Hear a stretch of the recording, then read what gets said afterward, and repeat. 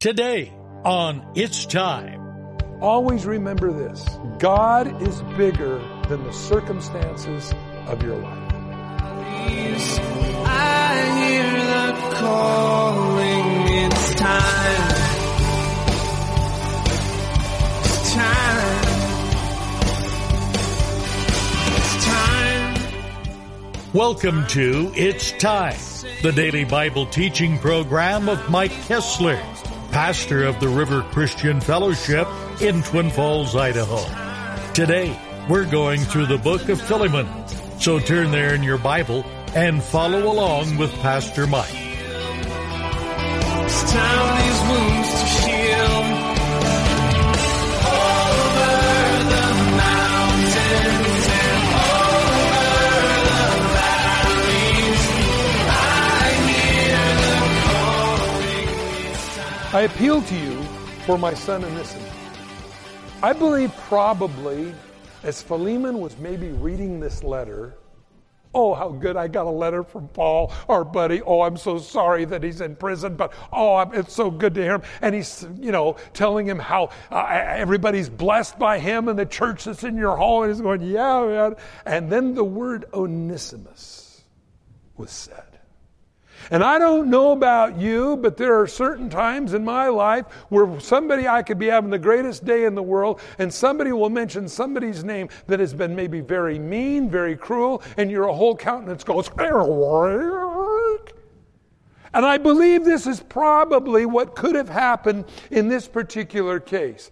That everything was great, I'm a good guy, you're a good guy, we're all grooving together, wow. And then the word Onesimus is mentioned. Oh, that runaway slave that ripped me off. Well, he says here, I appeal to you for my son Onesimus, whom I begotten in my chains. A lot of times we think, God, I'm going to do something for you when everything in my life is cruising really good, When I get the new car, when I get the new house. Hey, I can do something for you then, God. But notice, Paul had great fruit in his life while he was in prison, while he was in chains. If you're a Christian, there will always be fruit in your life if you're truly following after Jesus, regardless of the circumstance. Again, a lot of times we think, God, if I can get all my ducks in a row, man, then I can really have something to say about you. Do you know a lot of people see what God has done in your life in spite of yourself, and they go, well, if God fixed that guy, he can fix me. That's your testimony. God's developing all of our testimonies. And what God has done for others, he'll do for you. So he says, I have begotten him while in my chains, who was once unprofitable to you, but now is profitable to you and to me. Now he's playing a little bit on his name because the name Onesimus means profitable. So he's playing on his name a little bit here. Yeah, I know the profitable one wasn't very profitable once to you, but now he's profitable to you and to me. Now we're going to find out why Paul says this concerning the profitability to him. Because he says, I am sending him back to you. Therefore, receive him, that is, my own heart, or my own bowels again. There you find it. And you find here that really Paul's reputation is on the line. You find Paul is being an intercessor. Not a gossiper. Well, that Onesimus, what a rotten bum he was. Doesn't matter what he was, it's what you are now in Christ. And so he says to him, who was once unprofitable, now is profitable to you. I'm sending him therefore back to you. You would receive my own heart. You receive him the way you would receive me. He is being an intercessor. Where did he learn that from? He learned it from Jesus.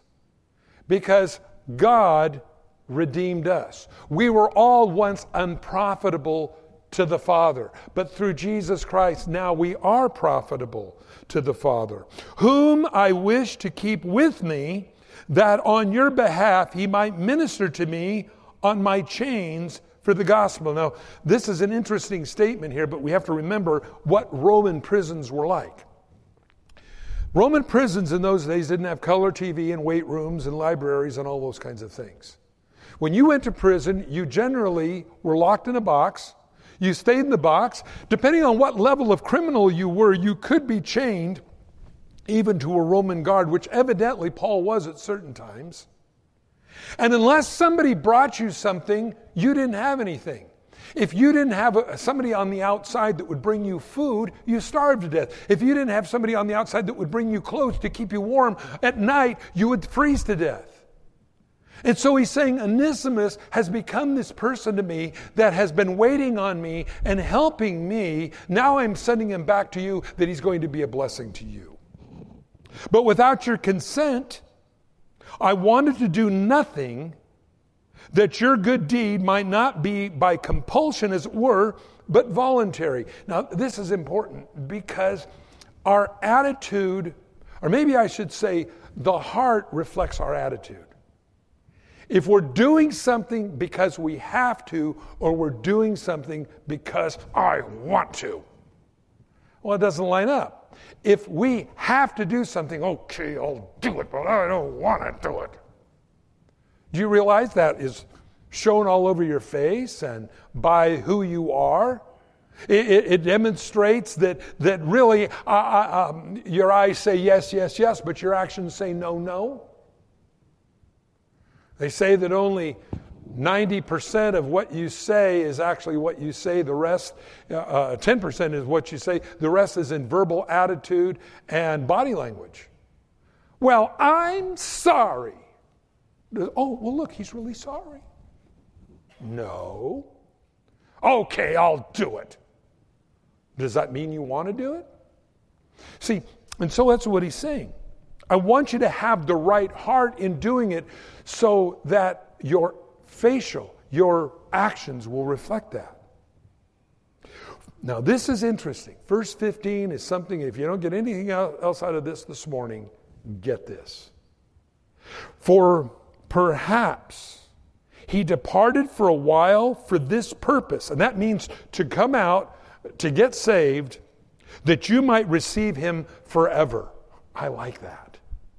See, Paul is saying God works in mysterious ways. And perhaps he ran away so he would deliberately cross paths with me, so he would become born again, so I could then send him back to you. And now instead of just a returned slave, now you have a brother forever. Wow. That's God's economics, friends. That's the way God works. No longer is a slave, but more than a slave, a beloved brother, especially to me, but now how much more to you, both in the flesh and in the Lord. Wow. At some point, Onesimus had to confess what he did to Paul. Well, I'm really a runaway slave. I ripped off my master. Well, who was that? Well, you probably don't know him, a guy named Philemon. Philemon, I led him to the Lord. Really? Just like you led me to the Lord? Yeah. Divine providence, friends. Your steps are much more divinely ordained by God than I believe we ever dream. And sometimes in our lives we'll see the fingerprints of God in that situation. Sometimes we don't, but nevertheless I believe it is still just as divinely ordained. But sometimes we'll see that. I shared the story several times about a washing machine that I had, and the center part twisted off, and I needed to get it welded, and I was miserable. I was pulling this thing out, and actually it was a brand new washing machine. I just finally got around to putting it in, but it was out of warranty. Isn't that weird how that works? You know, it used to be, years ago, bunny trail here for everyone, a warranty would just make sure there was no manufacturer's defects. Now the warranty tells you how long it's going to last. Just a little caveat there for you. This thing twists off, and I was miserable. I had to tear it all apart. I had it all strewn out all over the washroom floor, and I pulled it out, and I took it down to this place because I didn't have a welder then, and this guy welded it up for me, and while he's welding it, he asked me who I was and what I did, and he said, I've got terrible problems at home. And then I realized as he began to share what was going on in his life, that if it hadn't been for that twisted off tube, and it hadn't been for me taking it to him to get it welded, I would not be talking to him. And I think about this particular thing. Perhaps he departed for a while. Perhaps this issue that is irritating in your life, God is using it in a much greater way than you ever dream. Always remember this. God is bigger than the circumstances of your life. I like that. I cannot say that if you're not born again. In fact, I often wonder if the circumstances that are in your life are destroying you. I see people go down to the gambling joints and they hit a jackpot and they're going, yeah, baby, I'm going to go back next week with my paycheck and do it again. Wrong answer. You don't win anything. I think sometimes the circumstances in a person's life in the world works against them. But as a child of God, you are God's property. When you sign the title deed of your life over to God, like you would a title deed of a house or the pink slip of your car, you say, okay, this is me, God. I'm signing my life over to you. Here, take me for what's ever left. God says, now we can do something. Now, everything that's going on in your life is divinely orchestrated. But it doesn't look that way. In fact, it looks miserable. Paul's in prison. And yet, he's ministering to people there. And as he ministers to people there, his life and those that he led to Christ affect other people, and now not just Onesimus, but now Philemon, the slave's owner, is now being ministered to by the power and the forgiveness of God, the restoration of God. That's what God does. So he says, no longer as a slave, but now as a brother. How important it is that, again, we realize that God's bigger than the things that we do wrong. Verse 17, if then you count me as a partner, receive him as you would me. Again, this is true, genuine, being a one that brings healing. You receive him like you would receive me. I'm putting my reputation on the line that this guy's really born again, that he's really changed, and now you receive him the way you would receive me. But if he's wronged you in any way or owes you anything, put it on my Visa bill. That's basically what he's saying. If he owes you anything, you put it on my account.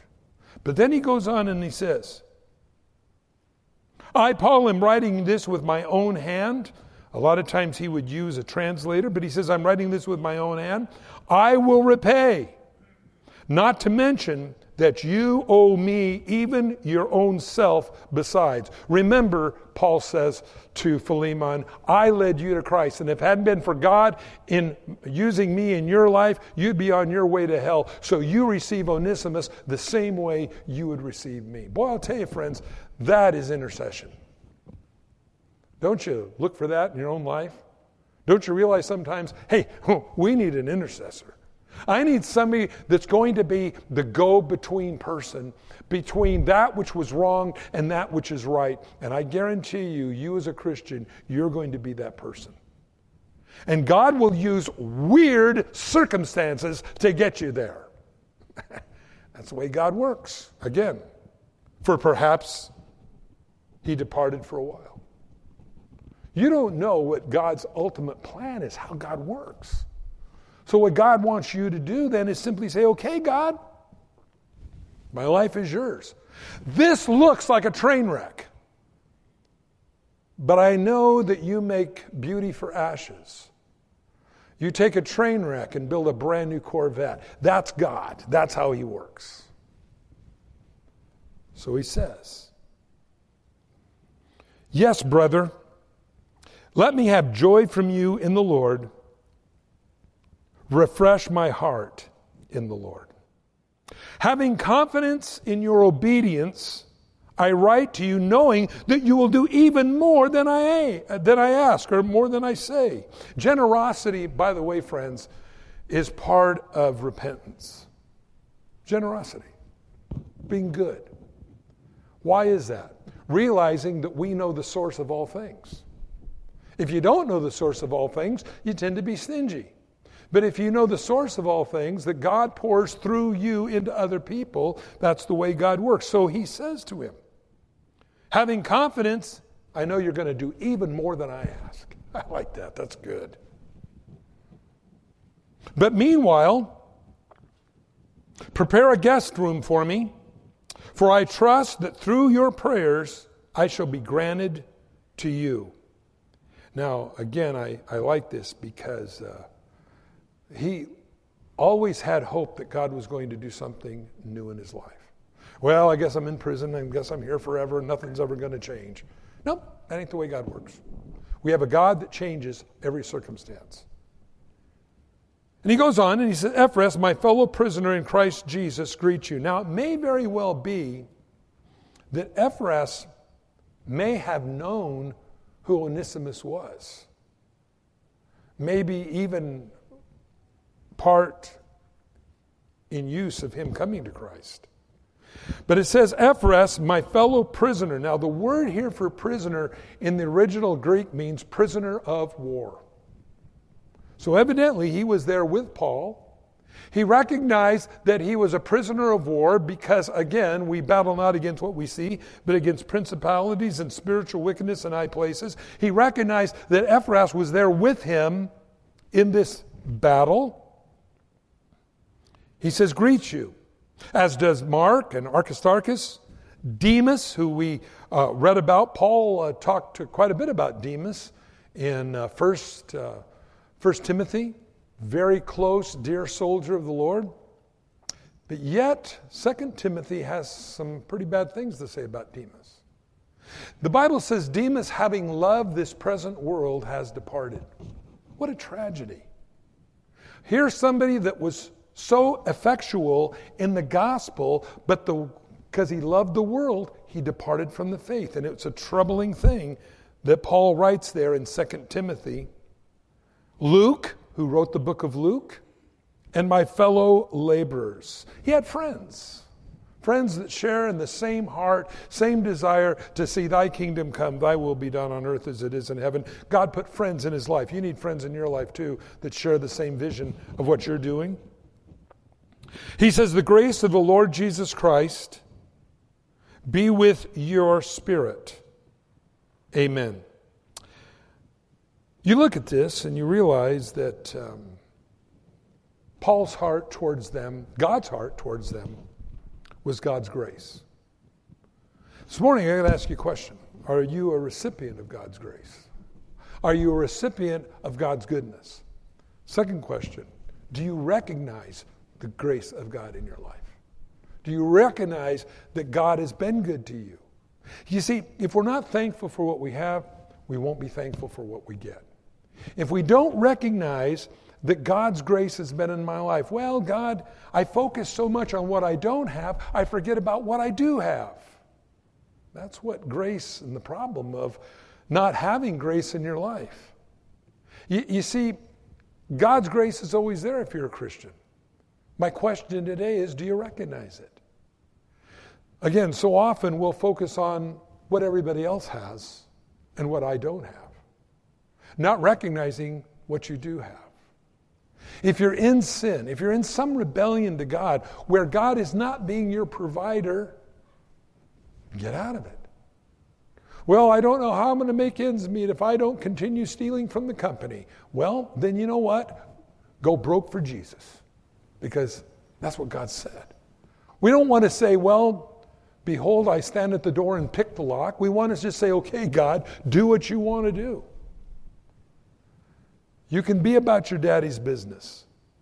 For you as a Christian, realize your footsteps are divinely ordered, and sometimes those awkward moments are the very things, as Paul said, for perhaps he departed for a while, that you would have a brother forever. I believe that, friends. Nothing happens to a Christian by accident. If you're not a Christian this morning, I believe you've got some real important decisions to make. First, who's running your life? I'm running my life. You ain't got a clue what you're doing. Do you know why? You don't know what's going to happen tomorrow. There is no way you can prepare today for what's going to happen to you tomorrow. You say, well, I certainly can. That's why I'm going to college. I got my degrees on the wall. Yeah, and you're one car wreck away from that, all meaning nothing.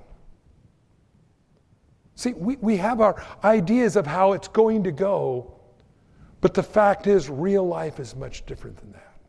This morning, I just invite you to consider Jesus, the author and finisher of your faith. The one that will show you where you need to go, how you need to get there. And thank God that I don't always know where I'm going, but I know He's driving.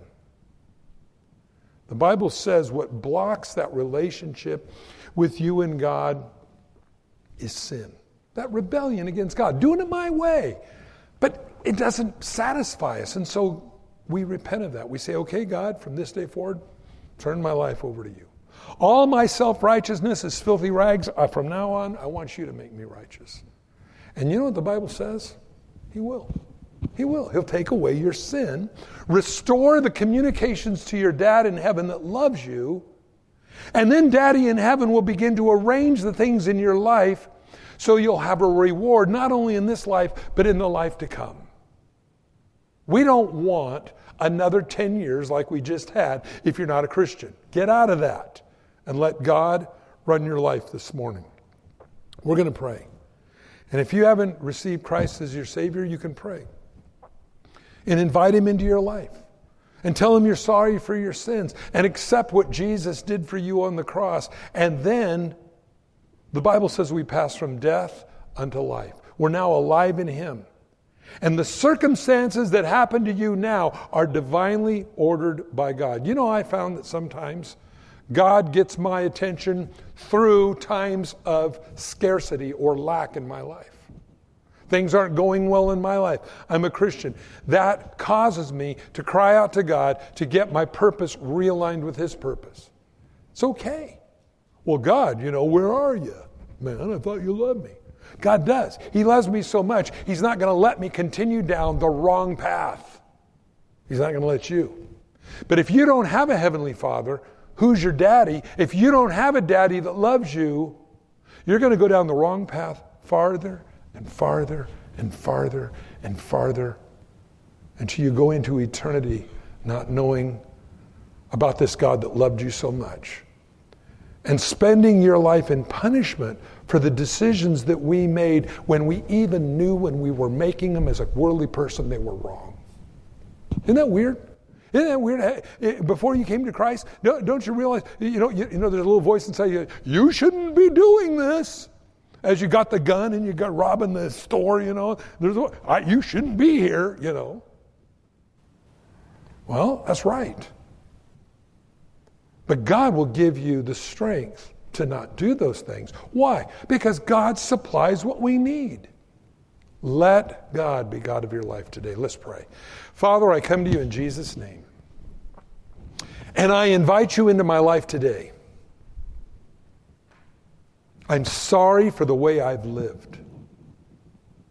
From this day forward, I commit my life into your hands. I believe Jesus died on the cross for me. He took my place. And so now I commit my life into your hands. Thank you for eternal life. And Lord, fill me with your Holy Spirit. Run my life now. I love you and thank you in Jesus' name. Amen. Thanks for joining us on It's Time, as Pastor Mike teaches verse by verse through the Bible. If you've missed a program or would like to catch up, you can do so by getting it from the It's Time podcast in the iTunes store, or by downloading it from the It's Time website at theriverchristianfellowship.com. On behalf of Pastor Mike and the rest of us here at the River Christian Fellowship, thanks for listening. And tune in next time for It's Time.